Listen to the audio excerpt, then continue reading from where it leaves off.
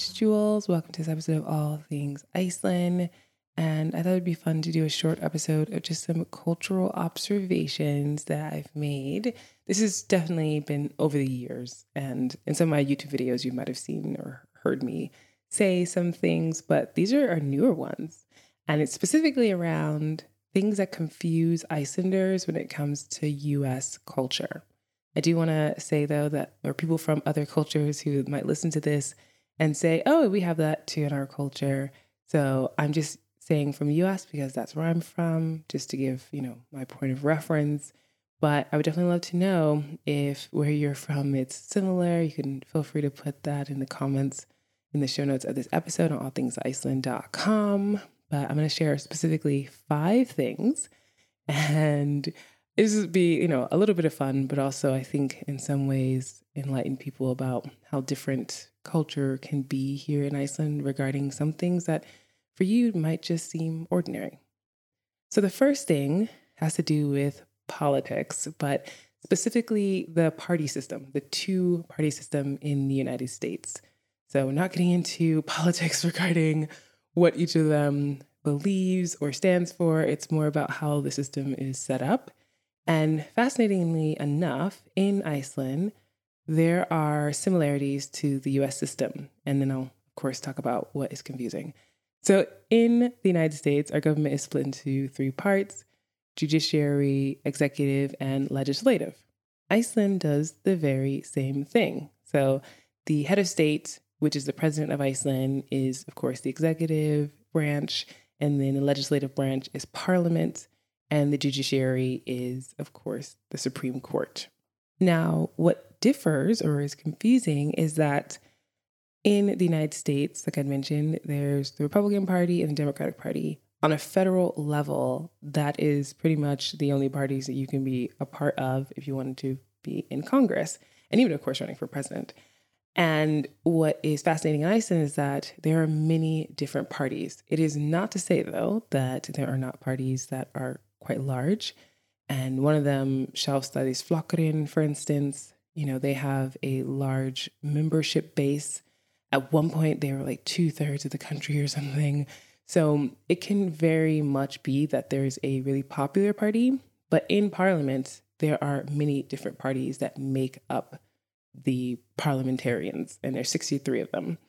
And there are even new parties that can be made and have been made over the years, even sometimes a falling out from one person in a party, and they go like, well, I'll just go make my own party. And they do, and then they get voted back in again into parliament. So it is really interesting that this is confusing to Icelanders. And, when I hear about it from the perspective of, yeah, it makes sense that other parties, and of course, it's not like I never thought that before, but seeing it in action also. And then for parliament, what's really important is that not only do people from different parties have to come together, they have to form coalitions to work together, which, in the United States as well, in Congress, they have these different groups that work together and things of that nature. So like I mentioned, some things that are similar, but then the part that about being split only between these 2 parties and basically other parties can't really make it into the system without complying into being one of these parties. So hopefully that makes sense in terms of what I'm getting at is, maybe you were independent before, but you wanted to run for president or be a part of something. And so you ended up moving into being a Democrat or whatever, So it's just kind of like interesting view from the outside of why is it so restricted to these 2 parties. Number 2, which Icelanders are often kind of huffing about when they have to do it in their own country, is the need to put up signs in places or ropes where something is obviously dangerous. Now, I'm not saying every Icelander feels this way. And of course, there's some generalization happening here. But the whole point that in Iceland, a lot of people they grow up being exposed to nature that is quite volatile. And so knowing that, maybe you shouldn't go too close to the sea, or knowing that there's like certain areas where you don't go close to the sea. And I'm actually going to talk about that in the random fact of the episode. But, going too close to a cliff to try and take a selfie and potentially falling off, like things like this, or where it's like really slippery and icy at Gullfoss waterfall, which is part of the Golden Circle, and people still like try to walk down this walkway and potentially get injured or something. Like this is stuff where in the past Icelanders were like, well, if they get hurt, they're just not being smart about it. But now it's like, no, there's so much more tourists that they have to put up ropes and signs, and people are sometimes just like, seriously, like, of course, don't go too close on to that cliff edge. Right? Then why is this a thing? But in the U.S., it is so normal for like it to be the case where there are signs, there are ropes, there's like things are pretty much as possible made to be, closed in so that individuals don't hurt themselves. So as much as I might confuse some Icelanders as to why that's necessary, they still end up doing it because, of course, they don't want anyone to get hurt. They want everyone to be safe. And it's just not worth it, to let people get hurt if it's something where a rope could help to keep them safe. One thing, though, of course, with the volcano, which we're experiencing some earthquakes and maybe an eruption, who knows, is that individuals there, it's like you can't rope off this place. So you end up having people, and we've had stories of people who were like walking on fresh lava and things like that. And thankfully, no one got hurt. But if we have another eruption, and now that we have more people visiting from so many different parts of the world, you never know the chances they might take. And not having enough proper gear is another issue. So if you haven't already and you're planning to come to Iceland, I highly recommend downloading my ultimate packing checklist. I'll have a link to it in the show notes. It has a list for winter and summer. You'll definitely be prepared for what you need to bring, because there have been people who were like hiking to the volcano or out in, other parts of the country. They were not prepared, and rescue teams had to come and save them because of exposure, meaning like they were exposed to the elements, like, the wind here is really intense, the rain, all that jazz, snow. And especially there at the volcano, like you're hiking up, so it changes in terms of temperature and also just various weather. Like Iceland, it changes pretty much every 5 to 10 minutes in the day. Not always, but it's kind of like that. So keeping those things in mind are really helpful, but still it can be confusing to Icelanders, and people are kind of unaware of the dangerous things, not so much the packing. I think they get that part, but just not taking heed or being, extra vigilant and careful without a sign or some kind of rope to be there to stop you from going forward. Next up, which makes me laugh every time, is that it's confusing to Icelanders to talk about cousins, uncles, aunts, nieces, and nephews. And that might sound strange, but in the Icelandic language, they get grouped into 2 words based off of gender. So frændi would be an uncle, a male cousin, your nephew, and frænka would be female cousin, an aunt, and a niece. And so when I talk to Icelanders, they'll say something like, yeah, in English, they might say my brother's daughter. And I'll say, oh, your niece. And they're like, yeah, or my frænka, And then it might be that they talk about their mother's sister, which is their aunt. But again, frænka, or the mother's brother, frændi. So it often confuses them when having these conversations and then breaking it down into these specific names that we have for them. Of course, they have names for other members, usually extended family members, but those that are nuclear, like close, like their grandmother's amma and grandfather's avi, and of course, mamma, papi, things like that. But it is just funny when it comes to your mother's brother, or a nephew or a cousin or something, they just kind of get grouped into these 2 words. And then there are other words for other people that get married in and things like that. So that was, in a way, it's confusing to them about that. And it was confusing to me to hear this, because I'm just like, as they're talking, thinking, okay, they're talking about their niece, and now they're talking about their uncle, and now they're talking about their nephew, so, or their cousin or whatever.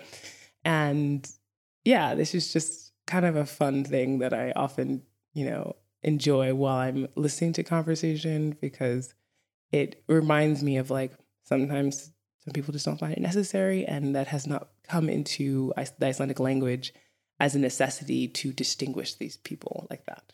Number four, which is really confusing and quite shocking to a lot of Icelanders, is the lack of regulations when it comes to guns. And of course, it can vary by state. But when you hear about the gun violence that happens in the United States, a lot of Icelanders are, of course, not only shocked, but they're thinking to themselves, like, why not just make stricter gun rules around the country? And I'll explain why this is something that they personally feel. And it's because in Iceland, there are a lot of guns. You would know this because people don't, of course, they're not allowed to walk around just carrying them.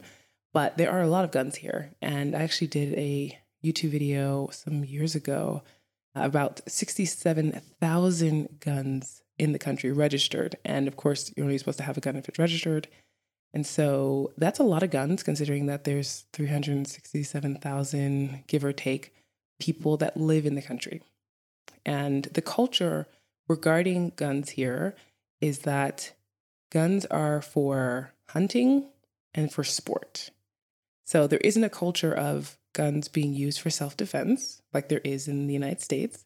So of course, that's already like a confusing thing of like, why would you pull out a gun on somebody? You know, like there's this, or the need to carry it and things like this nature. So it is fairly fascinating when I hear this discussion kind of come up. And then to actually gain access to own a gun, you have to go through courses, you have to take a test, you have to show that you know how to keep store your gun basically properly, which is in a locked cabinet. Does that mean that there's never any gun violence at all in Iceland? No, but there's so much less of an amount in terms of incidents that happen. And recently, though, it's been really interesting that some people started 3D printing guns, and that became a problem. But of course, right, because they're not registered. But it's something where, again, like we don't hear about a lot of shootings. And if an Icelander or people, whoever lives here, we hear about an incident, everyone's completely shocked. And it's, really intense, and to the point where like there's fear of like things changing in the negative direction, because there are actually gangs in Iceland. Like, I know that sounds weird to say. And when I heard it, I was just like, what? But I don't know any of these people, but I've just heard about them. And, so there are, of course, people who take measures or do things that, they're already doing criminal acts. So I guess this is just one more part of it. But overall, with the amount of things that happen in terms of shootings in the United States, how much, of course, it's disproportionate to compared to other developed countries, Iceland is really confused about the lack of regulation there since it's so strict here. And I think people would be really surprised to find out that there are a decent amount of things that Icelanders are strict about, even though overall they are pretty laid back. It's like there's certain things that they take really, really seriously, and then other things like parking on the sidewalk, like no one really seems to care as much. Number 5 has to do with tipping. And in Iceland, the reason why this is confusing that happens in the US is because people are paid a fair wage. Now, again, I have to say, is it the case that like everybody's being paid amazingly well? No, there's definitely people who are being paid a lot less than maybe, CEOs of companies or individuals who do programming or something. But there is a minimum wage. There are unions in Iceland, and it's unusual. In fact, you won't find it where someone who's a waitstaff would rely on tips in order to be able to live, meaning to pay their bills and whatever else. And that is something that, of course, is very helpful for the individuals who are doing that job, because that can put a lot of pressure on you, and already living in a world where there's a lot of other things going on in the first place. And so Icelanders always get confused too about, and I was talking to some of them about this, regarding the fact that when you go, say in the US, if you go to a diner or a restaurant, there is an amount that's suggested, but it's kind of, just like the lowest amount that's suggested. And of course, on some receipts, they have it where it's like 10%, 15%, 20%, or maybe even more than that. And even though there's like, okay, maybe you do 10%, that would be considered low. And so it's like you're actually expected to pay a lot more. So there's just even like figuring out the right tip. And then the idea just in general that people are relying on the generosity of the customer rather than just having a livable wage for their job. This is not to say that tipping doesn't exist in other parts of Europe, but in Iceland, it is not the case where you have to tip. So please don't feel like you need to do that. In fact, if you tried, I'm pretty sure there's plenty of people who would say, no, thank you. I get paid, just fine. We don't take tips. And at the same time, there are, it's becoming more of a trend. And I've been asked this question a couple of times about guides, because maybe you really enjoyed your guide and you really want to give them a tip. You can totally do that. But a lot of the time, but a decent amount of tours are, they're a good chunk of change. So it ends up being that there's no like set percentage for you to give to them. It would be, if you really, really wanted to, you just, have some Icelandic kronur that you have on hand, because Iceland is a credit card/debit card society. So people aren't really walking around with cash.